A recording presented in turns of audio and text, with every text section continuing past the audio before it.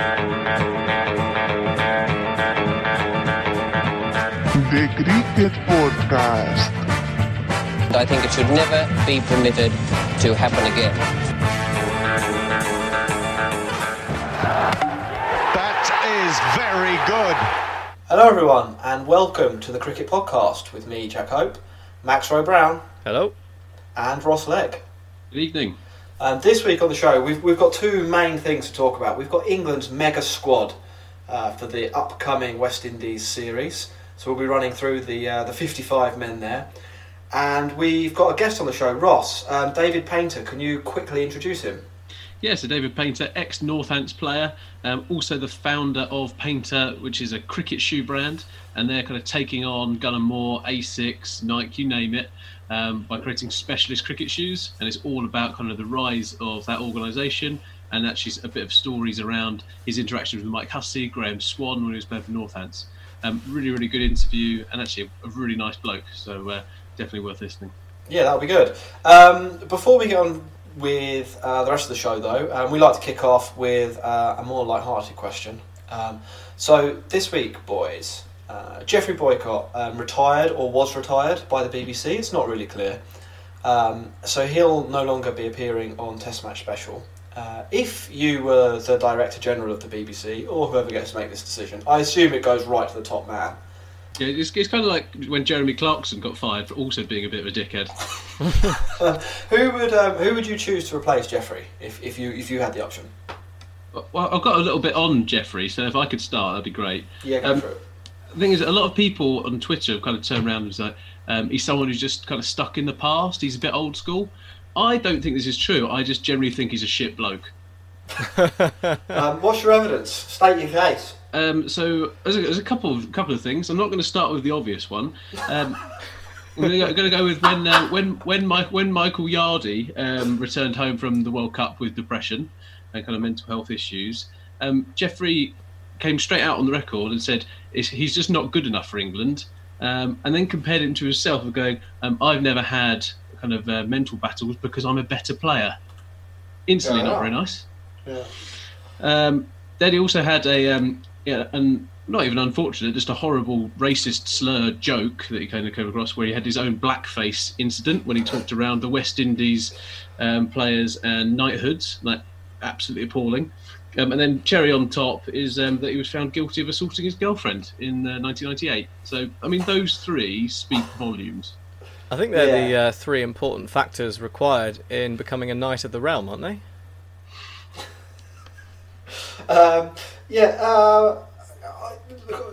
Controversial character, if you're going to put it mildly. I don't think I'll miss him. No, I think he got way more time than he was due, if I'm perfectly honest. They should have retired him out of service a long time ago. I don't really get what he added either. Just the grumpy one. Yeah. I think it'll be good for Jonathan Agnew's blood pressure. I mean, to answer your question, Jack, I've kind of gone, what is the opposite of kind of Geoffrey Boycott? And I was going to say there's one option, which is like a really joke character who's not harmless even in the slightest, so get Monty Panesar on there. Yeah, he's looking for work. But I'm not sure I could actually listen to Monty Panesar for days on end on TMS. Alistair Cook and James Taylor are already in the TMS fray, but actually having them on a bit more could well fill that void. But someone like Charlotte Edwards, so England's women's lead run scorer of all time, definitely an option. And then a bit of a left field suggestion, someone like Dimitri Mascarenhas. So obviously has been around the England team for ages, was definitely someone who changed the way kind of England looked at different players. So they'd be kind of my selection. I've gone with the Ed Smith, loads of people kind of option. Max, who would you take? I think I would have to come up with a... it might be the obvious option, but I just like the idea of having David Gower do it. Oh, you've literally stolen my suggestion. Well, I mean, it's obvious, isn't it? He's done it with Sky. He's nice. Yeah. He was a better batsman in terms of excitement and flair than Geoffrey Boycott. You know, it's a nice contrast to what we've had before. Yeah, no, that was David Gower would have been my selection as well. A bon vivant, That's what we want, really, isn't it? We've had enough of rhubarb. Now we want fine wines and aeroplane stunts. I reckon he would get a bit more leeway as well to kind of share some of his stories on TMS because if it like compared to Sky. Yeah, hopefully. I mean, so it's good to throw his name into the ring. I'd very much like to hear David Gower back on the broadcasting airways. That is the introduction done. Shall we mention where to find us on the internet? Yes, we should. So on Instagram and Twitter, you can find us at the Cricket Pod. And if you want to get in contact via email, you can email us on thecricketpod@gmail.com. That's correct. We'd also like to point you in the direction of our last show. We had Jack Russell on for a long form interview. He was on for about an hour and a half, I think. There's no context to it, so you can enjoy that episode at your leisure, and it won't feel like you're reliving old news. I thoroughly enjoyed speaking to Jack, so do go back and listen to that. Jingle, then move on. Absolutely. Stumped him, great work, beautiful piece of work. That's what he was there for. Weak side stumping. That was all Jack Russell's look at that one. That was a fine piece of club work. That really was fantastic work. He whipped the bars off in a flash. And as soon as they saw me, Jack Russell came bounding over. And I just made it into the popping crease in time. So we would also be really grateful after the coup, it has to be said, of getting Jack Russell to talk to us, followed by David Paynter. If you enjoyed the show, please tell your friends, recommend it to others, and just tell people about us. We do our best of getting the word out on Twitter and Instagram and the various social media outlets, but there's only so far we can go, and apparently not everyone has Twitter. So if there's someone who isn't a technophile but does love cricket podcasts, then point us in their direction. Yeah, that's what we want, isn't it? If everybody who listens to this show and likes it tells one friend, and then they tell one friend, we could think of it as an R value, I suppose. What we want is an R value above 1 for the cricket podcast. Oh my God, is it too soon? It feels like it might be too soon on a cricket podcast to go there. Yeah, I'm looking forward to going viral, actually. Anyways, let's move on to speaking of viral. The Vanuatu Blast.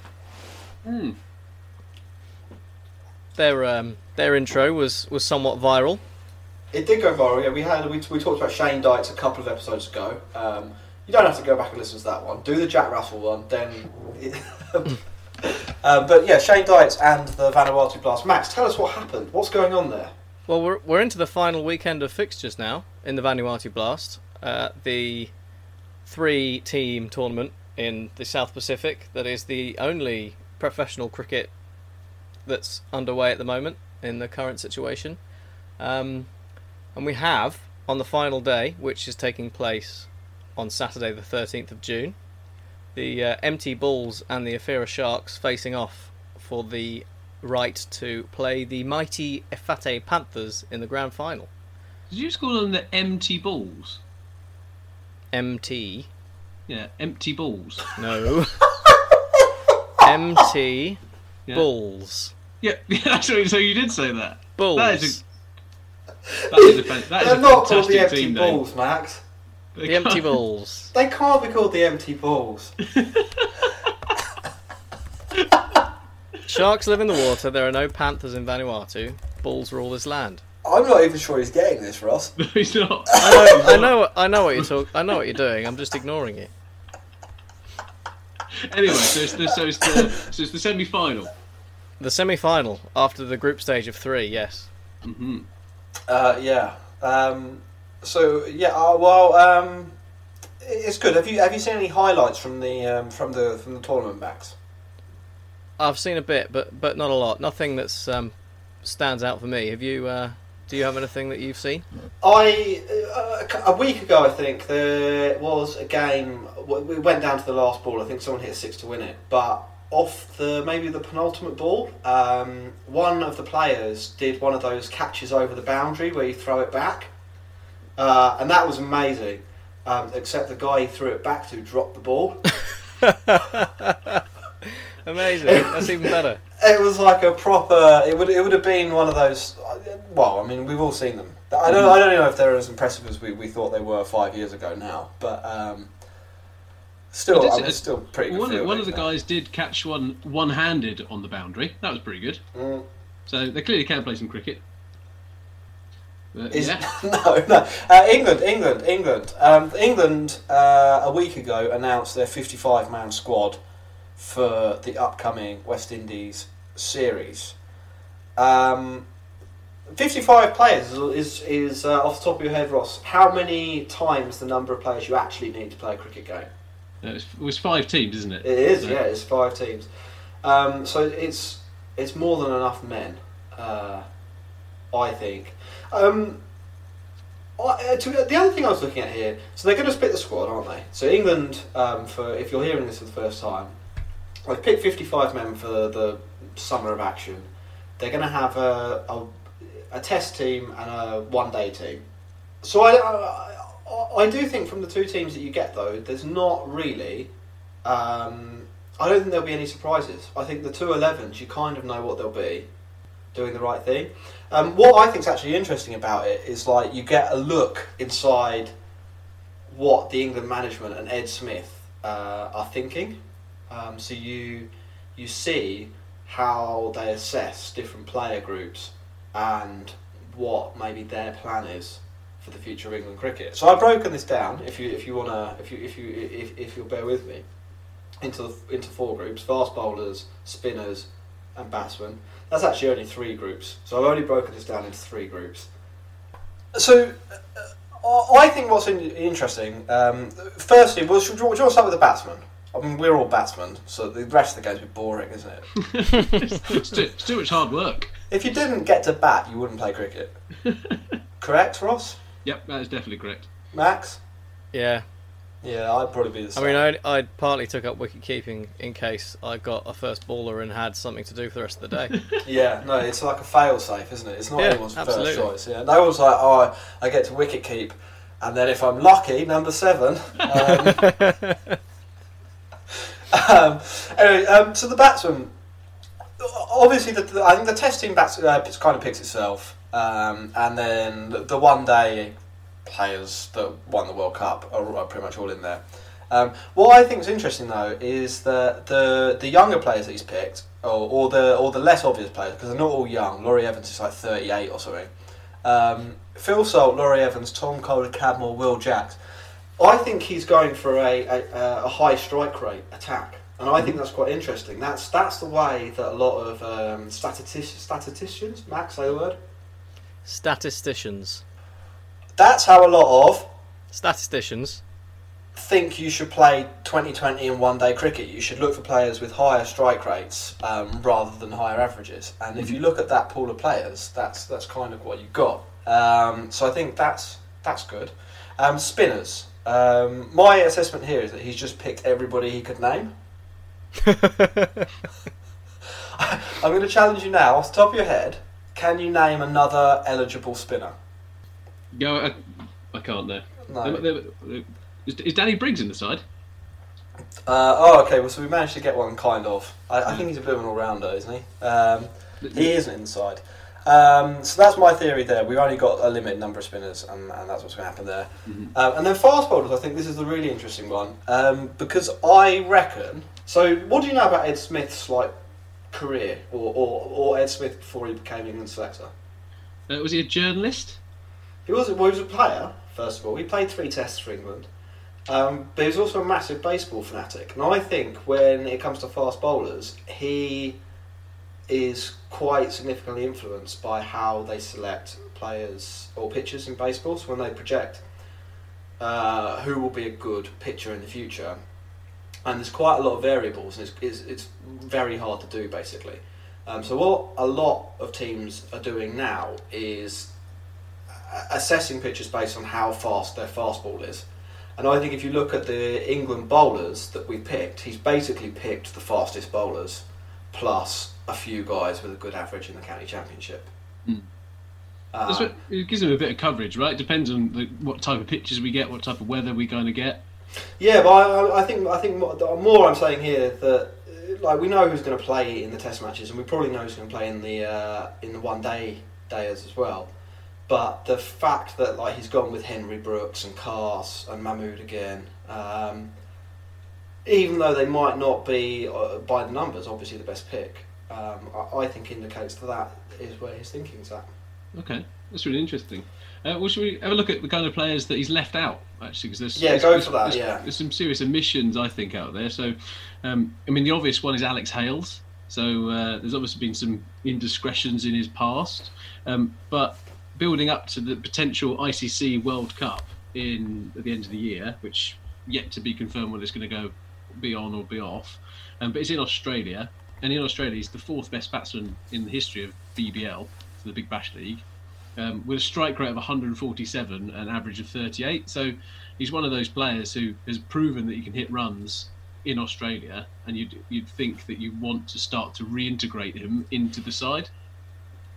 Well, I don't think he's going to be playing in that 2020 World Cup, is he? I think that's what they're saying here. Mm-hmm. I think he won't come back until Morgan retires, probably after that World Cup. Which is bad for Hales, because Morgan's recently come out and said I could easily play for England until 2023. I reckon Morgan will go after this World Cup. Mm-hmm. Especially if England win it. I think it's so long, isn't it, to the next one?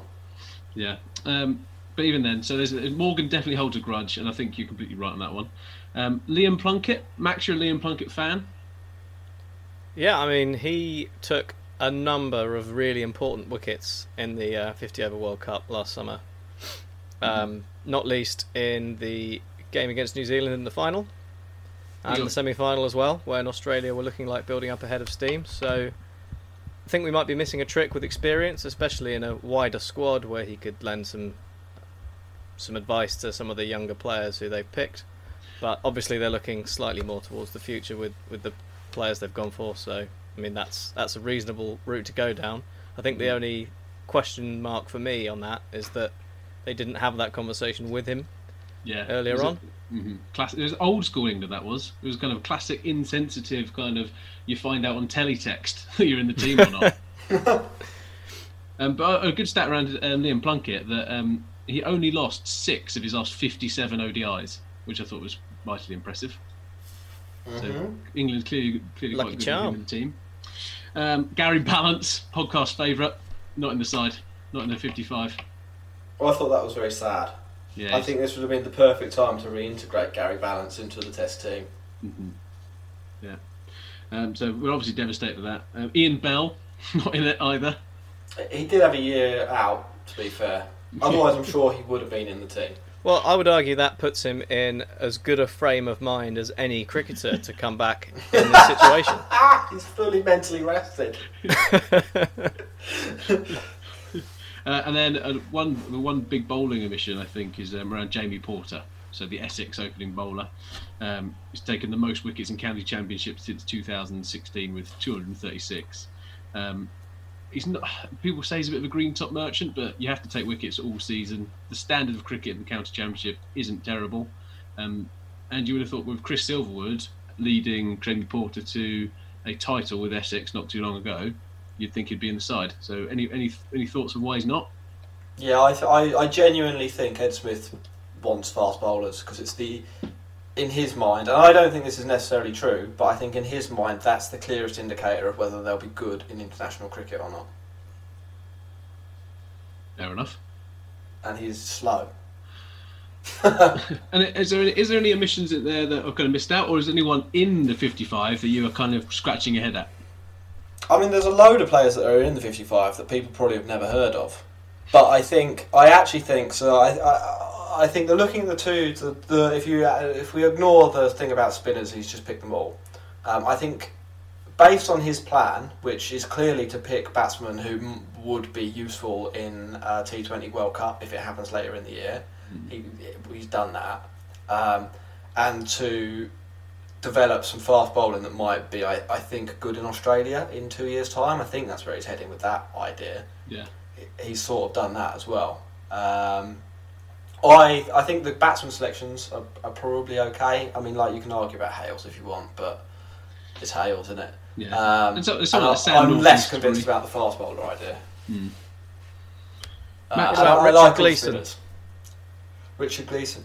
So I think he has picked Richard Gleeson. He's picked Robinson, and he picked another one of the seamers, the Middlesex one. Tom Helm. Is Tom Helm? Yeah, Tom Helm's in there. Yeah. So he picked basically the 3 guys who played the most and had the best averages in longer cricket last season. So Jamie Porter wasn't one of those. Jamie Porter didn't have a great season last year. Richard Gleeson's stats are excellent. Yeah.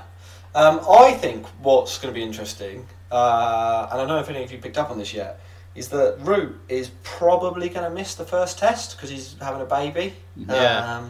We're saying it could actually be the first 2 tests. So that means, if I'm not mistaken, that the vice-captain, Benjamin Stokes, is going to lead the team for the first 2 tests of the summer. Yeah, he's in prime position to do that. I'm not sure it's a good idea. Well, I'm perfectly honest. What's your evidence here? He already has a lot to think about. Yeah, he's already our talisman, let alone giving him the captaincy. He's also one of those guys, I'm not sure, like from an outsider's perspective, is he really the person you want captaining England cricket?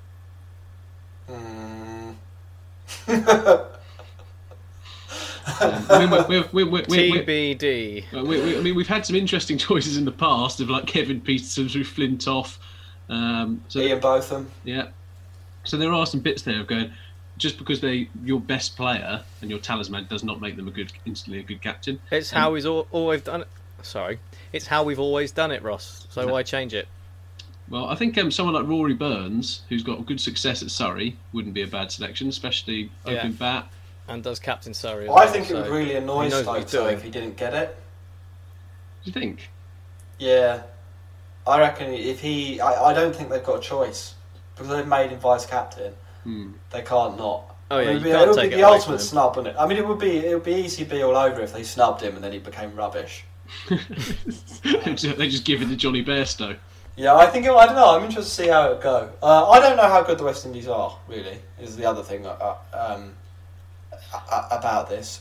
Which is why next week, if you tune in again, we'll be speaking with the guys from the Caribbean Cricket Podcast about the West Indies team and their aspirations to the tour.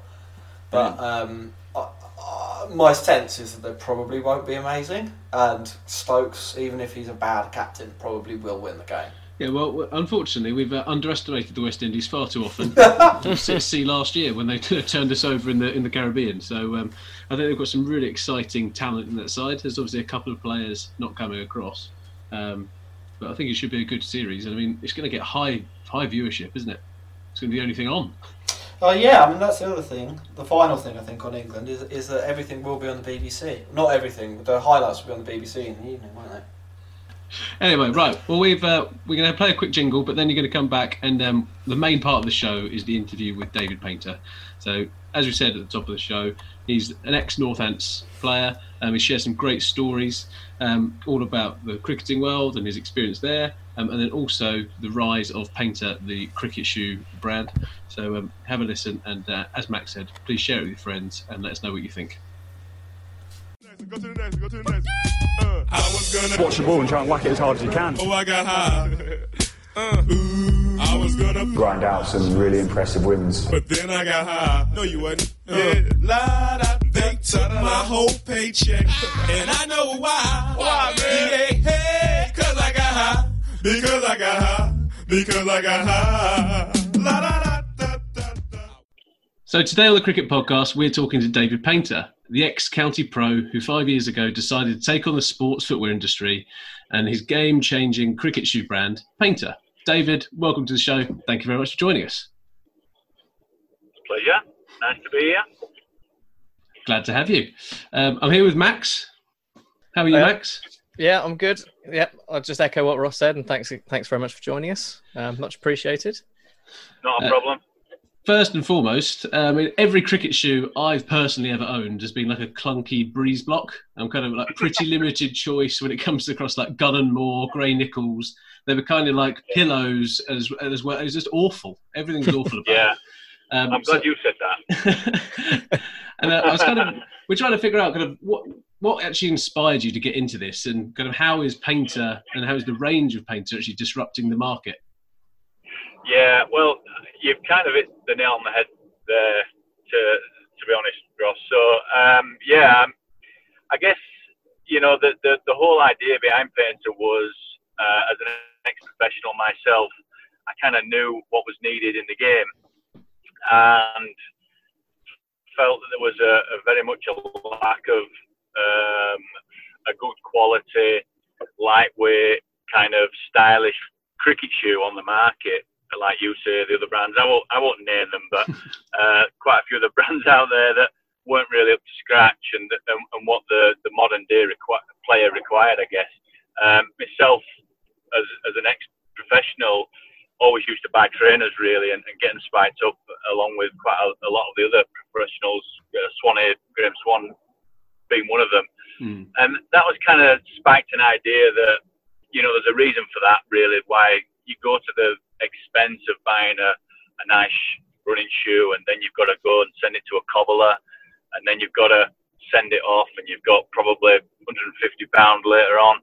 You get the shoes back, and you've got this, your great lightweight performance style trainer with spikes on the bottom, which is great. Yeah. But when you look at that from a business point of view, you've got a lot of cost and a lot of time and effort to get that product. And I guess, as an entrepreneur, you look to try and solve problems. And I guess to me, that was a problem. Yep. So I kind of put two and two together and said, well, I need to create a shoe, a brand, along those lines. And that was just the start of what is now Paynter, I guess. I mean, back then it was, crazy times, as my wife's been through it all with me, and I'm sure she can vouch for it. But yeah, it was. It didn't even start off as Paynter, to be honest. Back in probably 2015, I think, when I first had the idea, quit the job. I'll just give you a brief rundown of that, if that's all right. Absolutely. It is quite an inspiring story, I guess, when you tell it. But I was in a job after being a professional cricketer for 7 or 8 years. It was a nice, steady wage, and it was quite easy going. And I think a lot of people wouldn't have left that job, basically. And it got to me a point, and I said, well, it's not for me. I don't know what is for me, but it's not for me. I want to do something else. I ain't got a clue what that is. But I left that business, and I ended up looking after the kids, 2 young kids, and was a stay-at-home dad, really, for a good year. Yeah. My wife's a nurse, so she was working and bringing in the money and covering the bills and things like that. So we worked really well as a team. But in that time, it gave me a lot of time to think about what I actually wanted to do, and that's when I had the idea and said, right, I'm going to really give this a go. And she backed me 100%, and and it was like, right, now I've got to find a manufacturer. I've got to learn about marketing, learn about product, learn about design, learn about shipping, logistics, business, finance. You name it, you've got to learn about it when you. Oh my God, yeah, that's an understatement. And I like my hats as well. But no, that literally is what you've got to do as a startup, and you've just got to make it work. I don't know, I just said to myself, I've got no choice. This is what I want to do. Mm-hmm. And I've got to make it work. And there came a point where I found a manufacturer in China.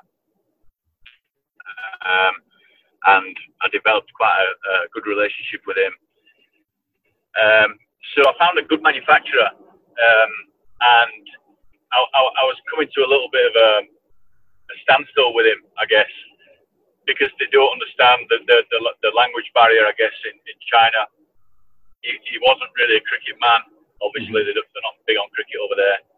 And, it got to a point where we just had to I got on a plane and went to China basically, and my wife said, "Look, just do it. Use the savings. Go there, meet the guy face to face, and just nail it for 4 or 5 days." And that's what I did. And we're still using the same guys now. Oh, fantastic! Yeah, so that's a great. That's good for us. It's good for the brand. But yeah, I mean that's kind of just the tip of the story, I guess. But there's been many hurdles to jump over, getting to where we are now, and we're still doing it now. I mean, no business over in a brand is easy. You know, that's just perception's a great thing, but yeah, it's tough. Believe you me. Well, it's good you got a good batting partner next to you, driving you around now, so it's not all bad. No, that's true. So you mentioned there when you're talking about what sort of inspired you, that a lot of it was down to your time as a professional cricketer and knowing that the sort of the market for a quality cricket shoe was lacking a lot.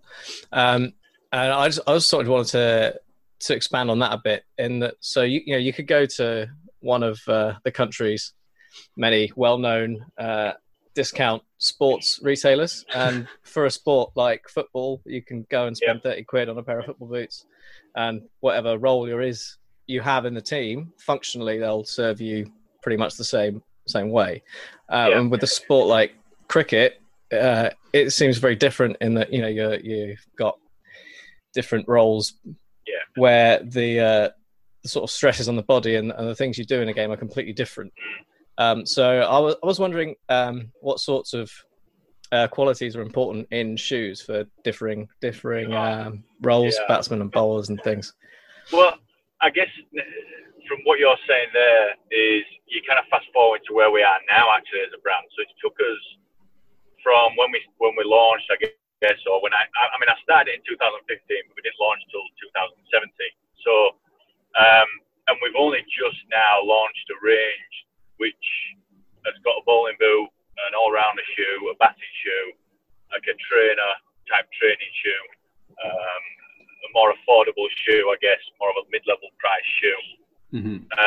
But when I first launched, it was just one shoe. It was the cross between, a real lightweight batting shoe. That's what it was actually designed to do when I first launched in 2017. And we just did it in three colorways. But it took that long to morph into where we are now, and you're learning, you're picking up feedback from everybody along the way because you get it wrong so many times. To get to where we are now, I mean, this bowling boot that we've just launched, the 225, the Bodyline series of a range, that's took me over 2 years to make that thing. Totally different beast of a shoe, it's just, you've got 6'7" guys, 18, 19 stone, plowing 10 times their body weight through their front foot. And you can imagine the stress and the strain on the left and the right foot, or, through that shoe. So for me, I guess that's where my knowledge came in as the game. And I didn't want to jump into making a bowling boot. I wanted to make the best bowling boot, and I wanted to get some innovation in there. And I don't like to make products just for the sake of making products. I think it's a real tough thing. Being a success is tough these days, and I think you've got to be different. So whatever you do, you've got to have some kind of niche or something different, some kind of innovation that's going to stand you out from the crowd, so to speak. My competition was Adidas and Puma and Asics and Nike and things, and people are like, well, just go get a job, Dave. How are you gonna compete against these guys? But if everybody thought like that and took that mentality, there would be no brands. You have got to take on the big boys, so to speak, and risk. It is risky, but that's what most entrepreneurs have got to. They're kind of risk takers, calculated risk takers, and I think if you're passionate about it enough, you can make it a success.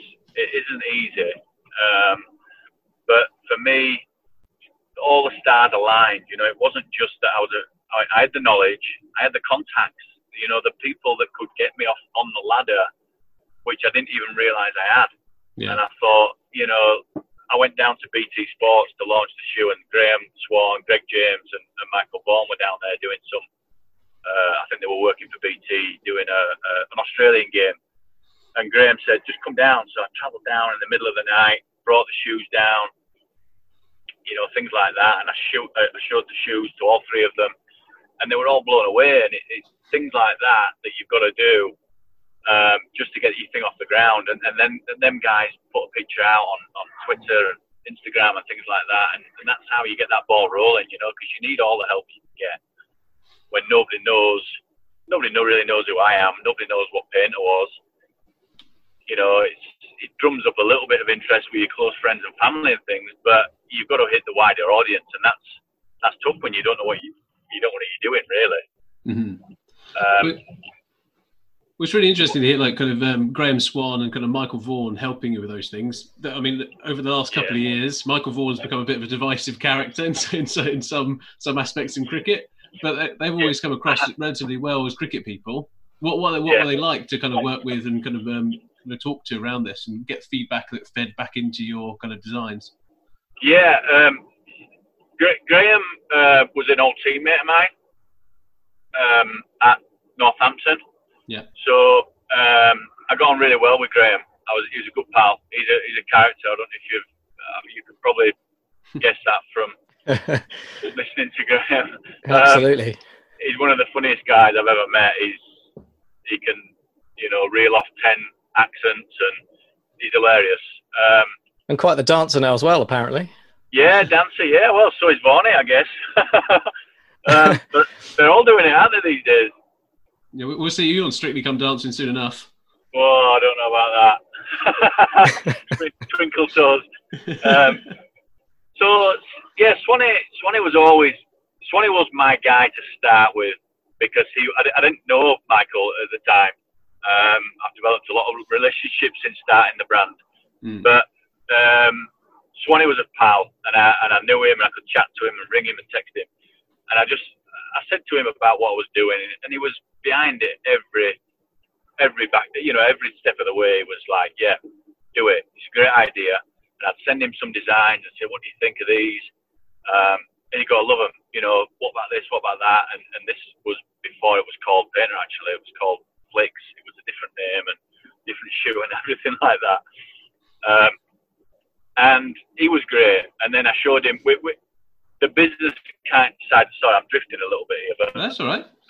The business side of things took a turn where to get to where you want to go, you've got to develop a product, keep it going, you know, and then when that product morphed into something which, you know, and the business plan turned into something a bit more appealing, I got a little bit of investment, which then got me a designer, which I worked really close with, and that's when we came up with the branding Paynter.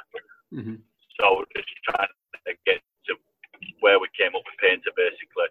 So in that respect, all the designs and things like that, and he was just blown away, to be honest. He was just like, "Wow, this is fantastic. You know, whatever you want me to do, I'll do it, and I'll put things out on social media and things like that."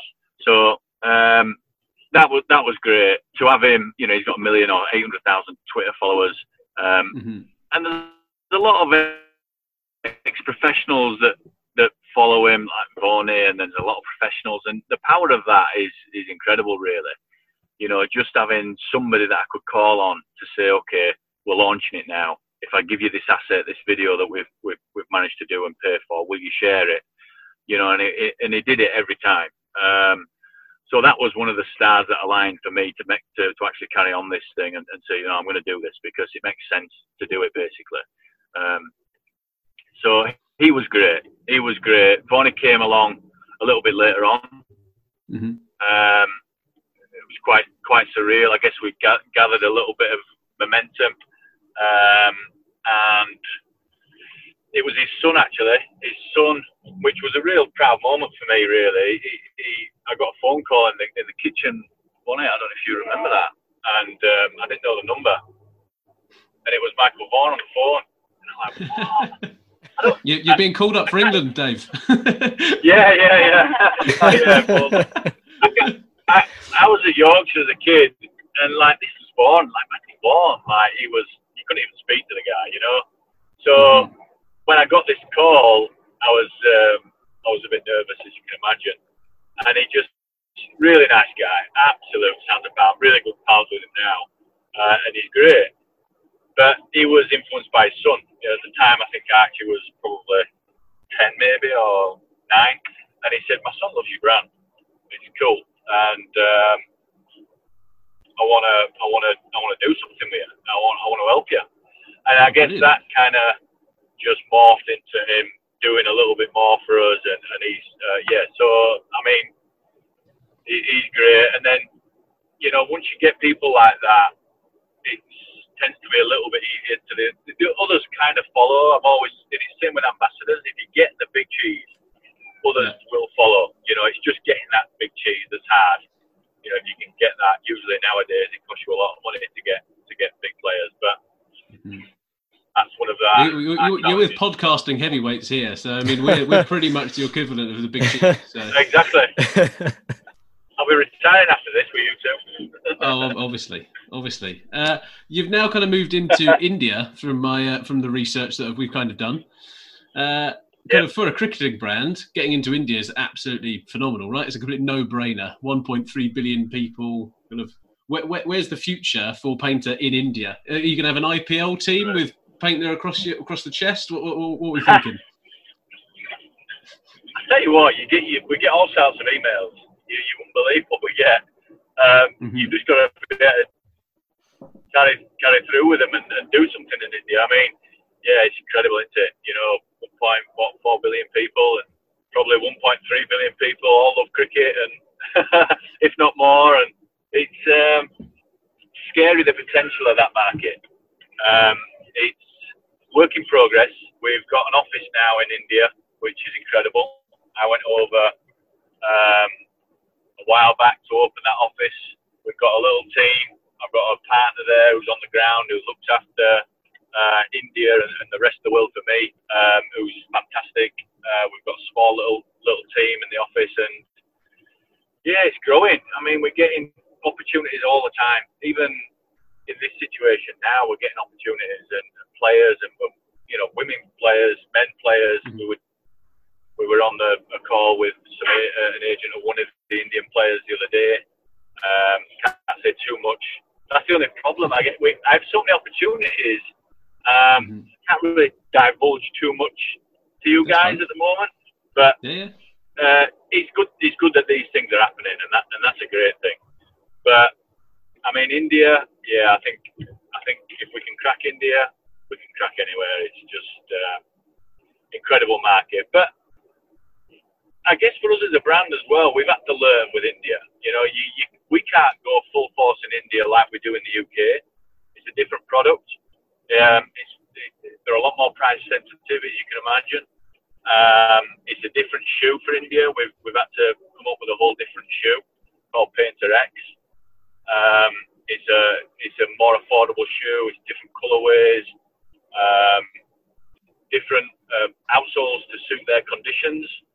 Yeah. So there's a lot more to think about that than just going, we just sell into India. So, and now the stage that we're at now, which we've had to focus on lockdown, we've been able to focus a lot more on the back end system for Paynter, which is the website and the storage, the fulfillment, and all things like that in different countries, which is quite complex, which I kind of leave to my guys because I just get wound up with it all.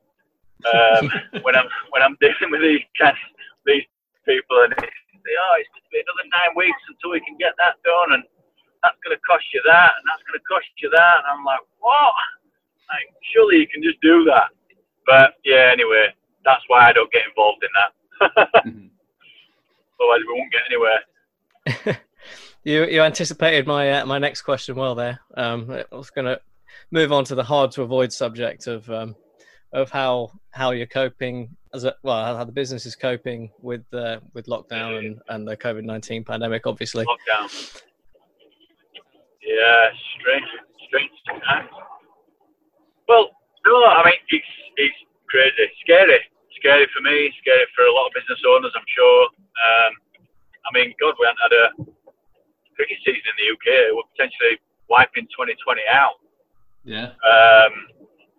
I think luckily for us, our online is growing and growing. We've got a really, what I think, bias, but we have a good social media. We've got good creative assets, graphics. Instagram's strong. And these guys are still plodding on doing bits that they can. A few guys are furloughed. So it's been tough. You know, we've launched bundles, we've had accessories, we've got more trainers in terms of running trainers, training trainers, opposed to just cricket shoes. You know, we've really had to focus about not cricket, which was quite tough, you know, quite quickly, you know, brainstorming, Zoom calls and saying, right, what we're going to set up, what we're going to try and keep this thing alive. Let's get some online sales going through, you know, because retail is kind of non-existent. We ship probably 50% of our orders to retailers, and then it just kind of somebody hits the switch. We're not taking any more of them, so that's kind of killed that. There's no top-up orders because there's no cricket being played. So, and the same everywhere else. You know, luckily, just now Australia, New Zealand, we have distributors overseas. And they're placing orders now, which is great. So that's looking like the Australian season is going to kick off in September, October, which would be fantastic for us. We really want to make a big push and a big effort over there because we've probably not focused on that as much as we should have done over the last couple of years. And like I said, working on the back end allows us to do that. Having stock inside the country, putting pictures on the website, Australian facial, so like a customer is buying from Australian site in dollars and he has the inventory in that country to be able to do it, and the shipping is shipped out same day or next day, and it's just setting things like that up, which has given us time this lockdown to make us focus on, which as a brand makes us more valuable. You know, it's a big thing that, you know, it's something that a lot of brands don't get a chance to do, and you just kind of flying by the seat of your pants and just doing what you can do, where this kind of time has given us real good time to focus on that kind of stuff. So there has been light at the end of the tunnel, if that makes sense, but it's been tough, I can tell you that. Yeah, it's where loads of organisations fall down, right? From especially smaller organisations trying to scale and trying to go into multiple different countries with different cultures. If you talked around India already, and so it's a huge achievement. Yeah, it is. It is, and sometimes as the founder, you don't actually sit back and appreciate that as much as you should do, really. People tell you it sometimes, but I guess entrepreneurs, they always want one more. You know, they always want to go one better, which is not a bad thing, but you don't actually appreciate what you've done, which, I think it drives you a little bit mad as well, doesn't it? But, you know, it pushes me. I always I know where this brand can go, and sky's the limit, you know, not just in cricket as well. So it's great what we've done, but we have done it gradually. Like India has just come now, I think, over the last 6 months. So we didn't jump into India year one. You know, it's like, okay, let's make some sales. Let's try and sell a pair of shoes first from my dad's garage. And we did that, so that's great. You know, and then you're selling hundreds of pairs and then thousands of pairs, and then you just kind of, okay, we're getting a little bit of interest from Australia and New Zealand and a little bit South Africa. So how do we manage that where it's manageable and you're not overstretching yourself, like you say? You have got to be patient in a way, and that's where you need a good team around you to, like, I'm not that good at patience, so people bring me back down and say, hold on a minute, Dave, let's just do this first, and then we can do that. Which it's all part of building a brand, building a business. I'm sure it's the same in most industries, I guess. That's great. I mean, it sounds like you've managed to be really productive with making the best of a bad situation, which is Always good to hear. Always good positive news. And you mentioned, obviously, we spoke about you've moved into India and you're looking at going into Australia. But aside from branching out into other countries, I was wondering if you've got any plans or vague future plans of branching out into other cricket gear. I get asked that a lot, and we could do. I guess I look at it from a different perspective, that we're a specialist footwear brand. Yeah. So if you'd have said branching out into golf or hockey, then I'd have said that's going to happen.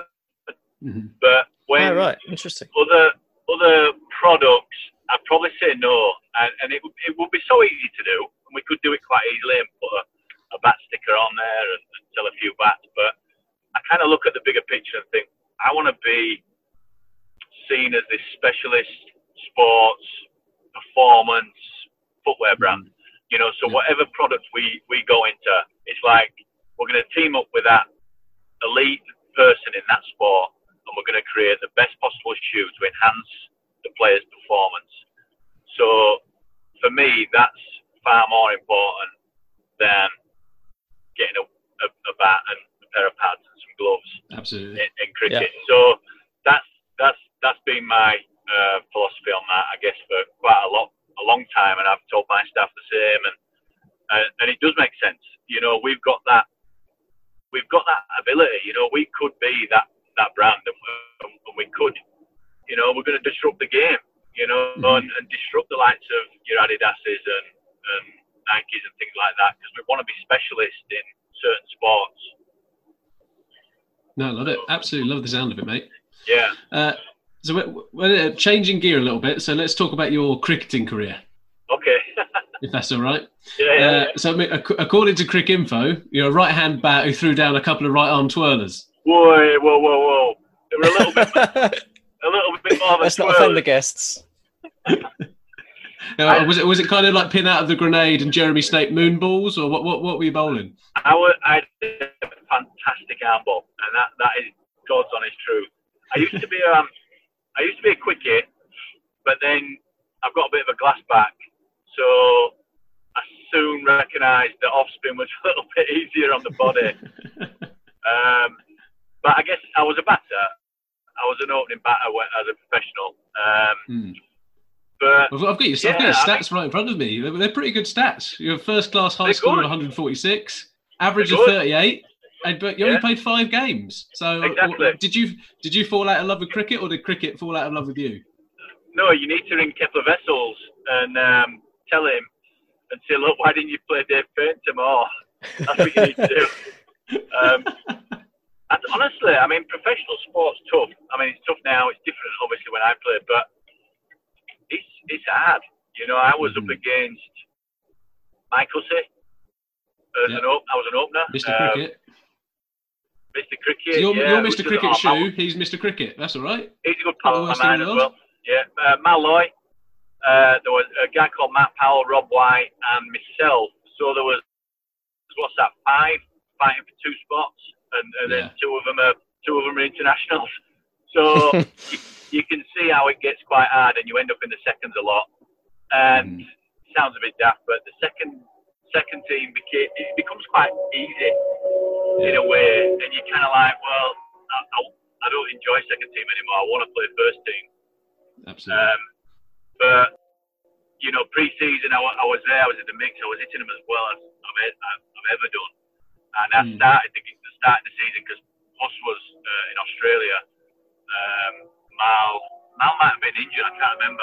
So me and Matt Powell started, and he got 65, and I got, I think, he got 70 odd, and I got 60 odd first game. And second game I got dropped because Huss came back into the team. So it's like that's tough. That's a tough gig, isn't it? You know, they didn't even put me at number 5 or 6. They just dropped me. So yeah, that's it's not easy sport.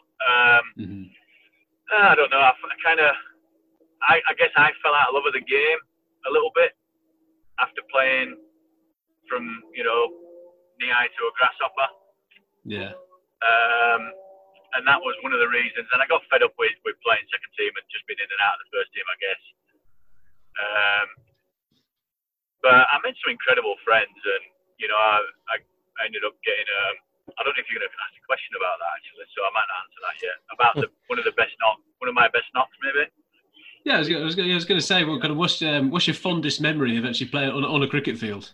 Yeah, so I'd say it's quite fitting the story because I was playing for the Board 11, Northamptonshire Board 11, and it used to be, was it the NatWest Trophy, I think, back in the day?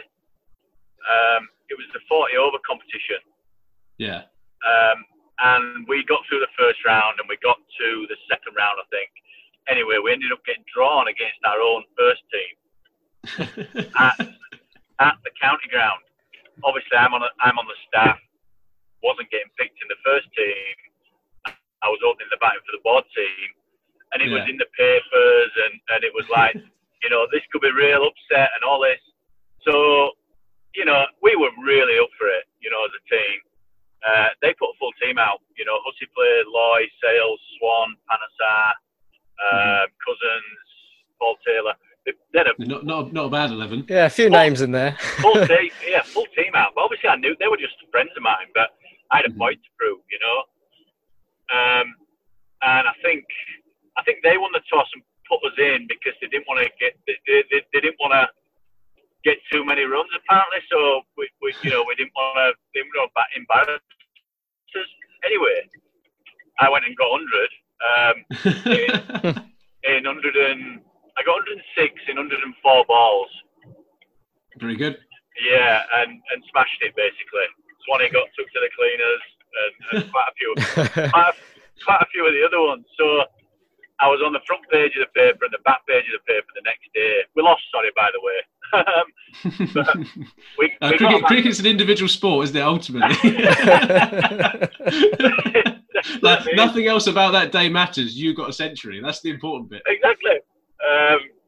But we got about 260, I think. We did quite well. And Hussey got 100 and Mal got 80 or something, and they knocked him off.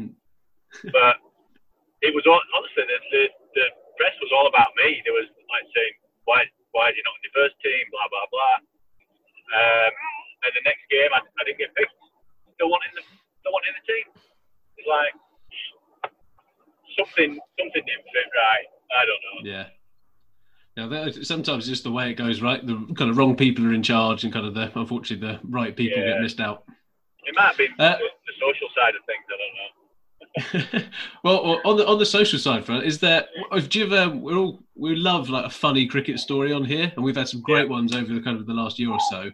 What is your funniest cricket story that you can kind of share? I know, bearing in mind you got kids in the car. No, this is quite good actually. This is good. So I'll tell you, I'll try and get through it as quick as I can. But right. So I got picked in the first team at Northampton. We were playing Worcestershire at New Road. Mm-hmm. And I was the young kid. And so Kevlar Vessel said to Mike Hussey, who was the captain, he said, Huss, can you go pick Paynter up and take him down?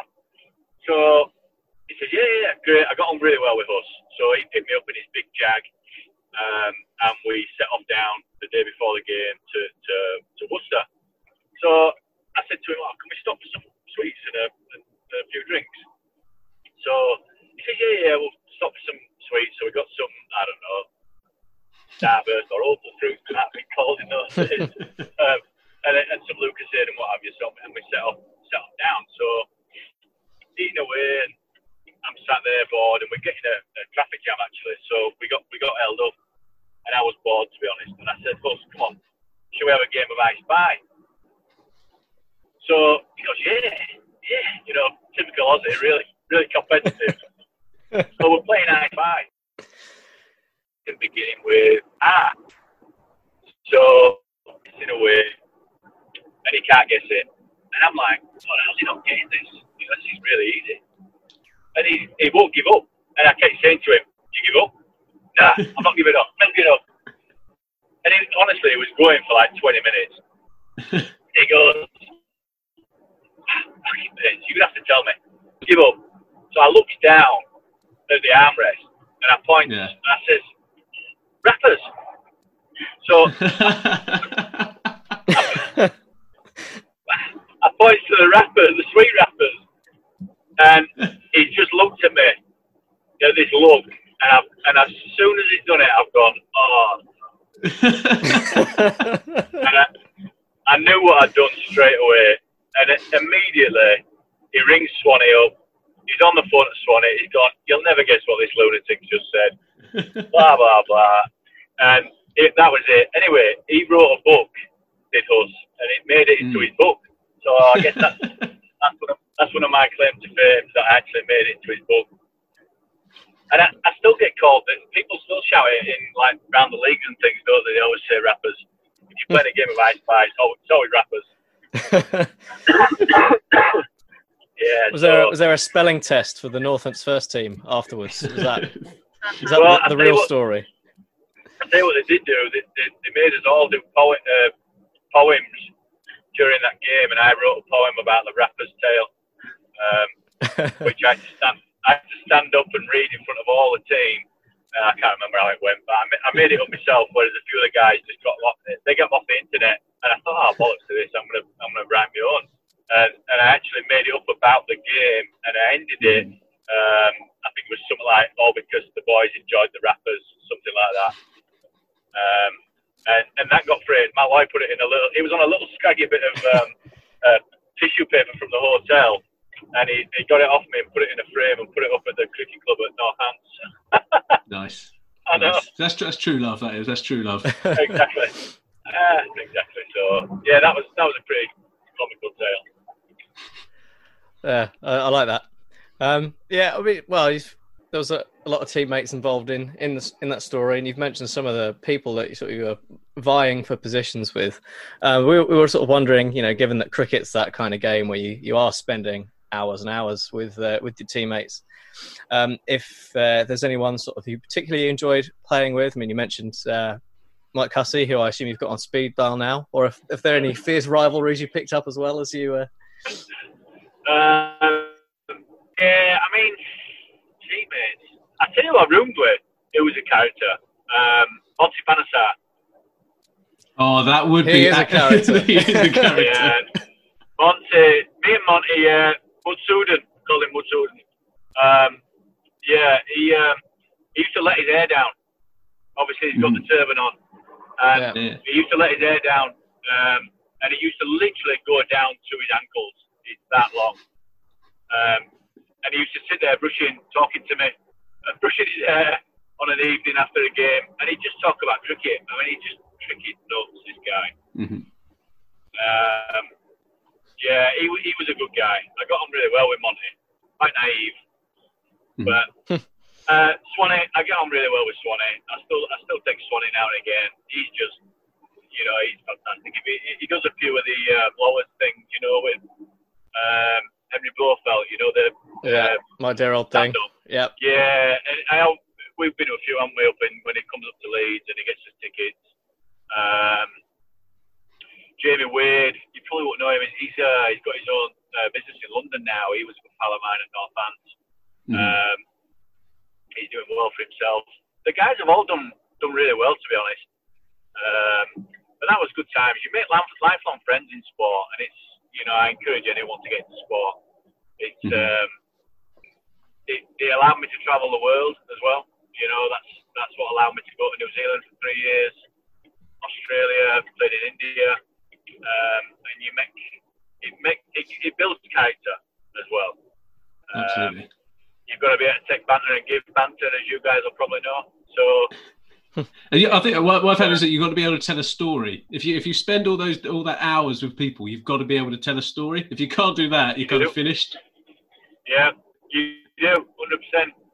Tell a story, having a beer in the dressing room. Yeah, it's fantastic. Good times. Yeah, good times. But yeah, I've made a lot of friends in cricket, I guess. Yeah. So, I mean, you said encourage anyone to play sport. Are you still playing? Are you keeping it up? So say that again. Am I playing? Yeah, you're keeping it up. You said you encourage anyone to get into sports, so you're leading by example. You only retired a bit ago. Yeah, I retired. Well, I kind of retired 2 years ago, but I had a good excuse. It was my back for one, the business for another, and the fact that I never saw my kids.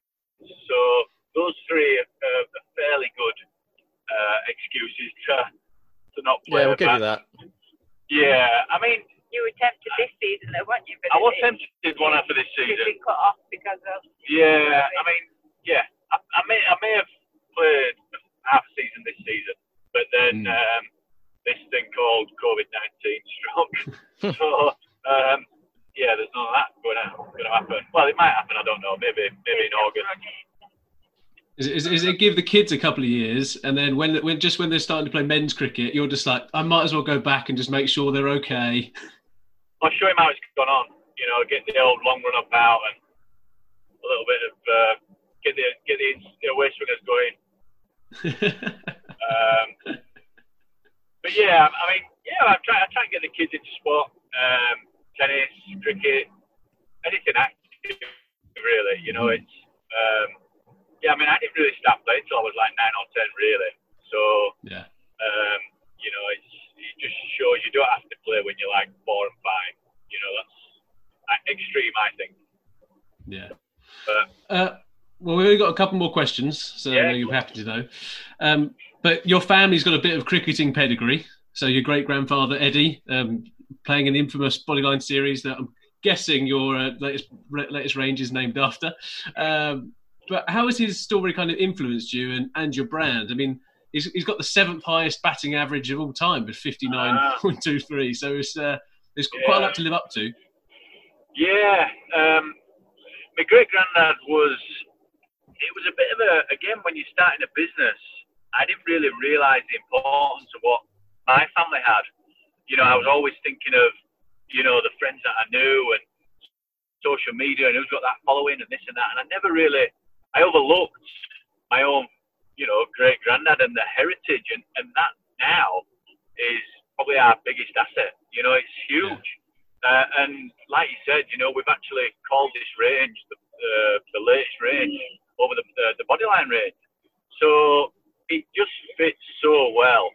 I never met my great-granddad, unfortunately, mate, but my dad's got some cracking stories to tell about him, you know, playing cricket as a wee nipper on the outfield with Sir Garfield Sobers throwing the tennis ball to him, and you know he didn't have a clue who it was, and you know he hit a ball over a stand at Keighley, the ground in the Bradford League, which into the rugby stand, which is an absolutely massive hit. I mean, I can hit quite a good ball, but I don't think I could get it anywhere near that.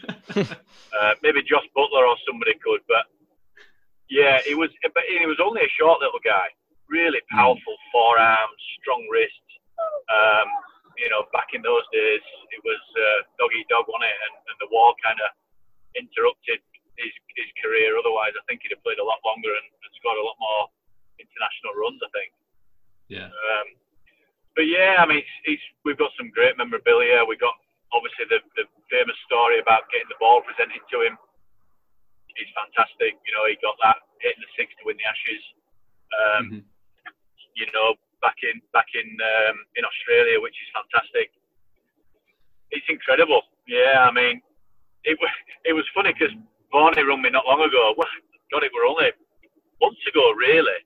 And he said, "Who's your great granddad, Dave?" I said, "Eddie Paynter." He said, "What? The Eddie Paynter?" I said, "Yeah." I said, "I told you this." He said, "You didn't tell me."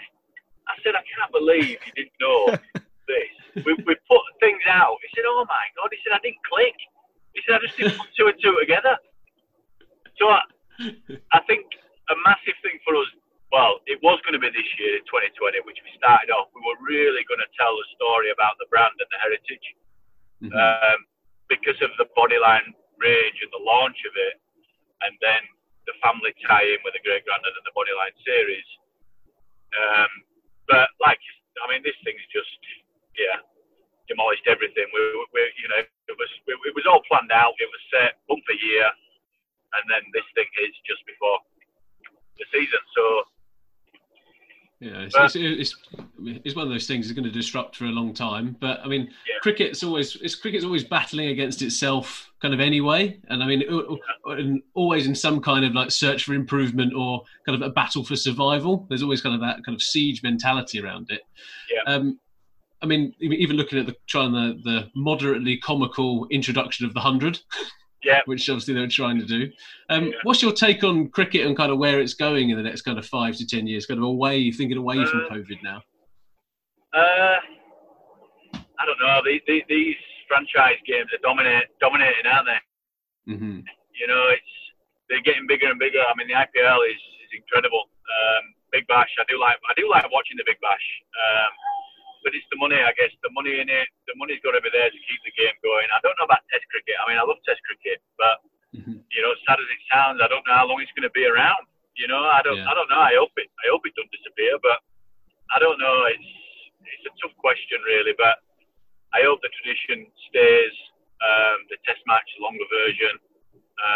But obviously, there's more and more players now just having contracts for the shorter version and earning millions, you know, and I guess that's a real tough situation. If you're in that position, what do you do? And I had this debate a few times. It's like if you had a son who was the next best thing and so talented, would you actually groom him to be a Test match cricketer, or would you groom him to be the best T20 player in the world?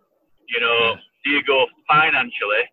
Or do you go what's traditional in what was so-called, you know, supposed to teach our kids the you know, hitting it on the floor and Test match cricket, building in and ins. You know, what do you do these days? You know, what's wrong, what's right? Or do you know, does it come out and be the best T20 player ever produced and go and get millions of dollars around the world? Yeah. I don't know. It's the way the game's going. You'd have never said that a few years ago, but that's the world we live in now, and that's the way the game's changing, I guess. Absolutely. Have you been to the IPL? I've never been. No, it was on the cards. Possibly this year. There was going to be another trip out to India. I went to open the offices, and obviously again everything's been stopped. But I'm pretty sure we can get some tickets quite easily. And I've never been. No, I'd love to go. Absolutely love. I've heard it's an amazing atmosphere. It's incredible, isn't it? It's just. Have you guys been? So I was supposed to go this year as well. So I was supposed to go to like Bangalore, Mumbai, Hyderabad, and then Chennai to see kind of 5 different teams. Oh, and unfortunately, all scuppered. So maybe I'll join you next year. I'll meet up with you, going to see Bangalore or something. Yeah, we'll get in the crowd and we'll get some better fingers. You know, these fingers, get 50,000 of those. That's a marketing strategy straight away. Straight in. So, final question: if our listeners want to get some Paynter gear, where's the best place to get it? Well, I guess the main place is if you go to Paynter.com. But then we've got a list of, obviously there's products on there, but we also have lists of preferred retailers in the UK, and there's distributors around the world that's on there. But obviously it's just a normal website as well. So all the stuff's on there, Paynter.com, which is pretty straightforward. Brilliant. Well, David, thank you ever so much for being on the show. We hope you've enjoyed it. It's been really, really interesting. Oh, good. Brilliant. Thank you very much. We really do appreciate it. Oh, thanks, guys. Cheers, Ross. Cheers, Matt. Cheers, Dave.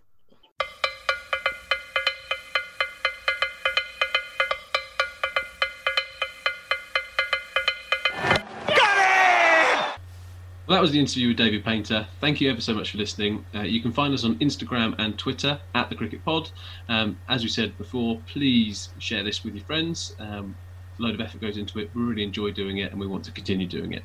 So thank you very much for listening. Goodbye. Bye. Bye. The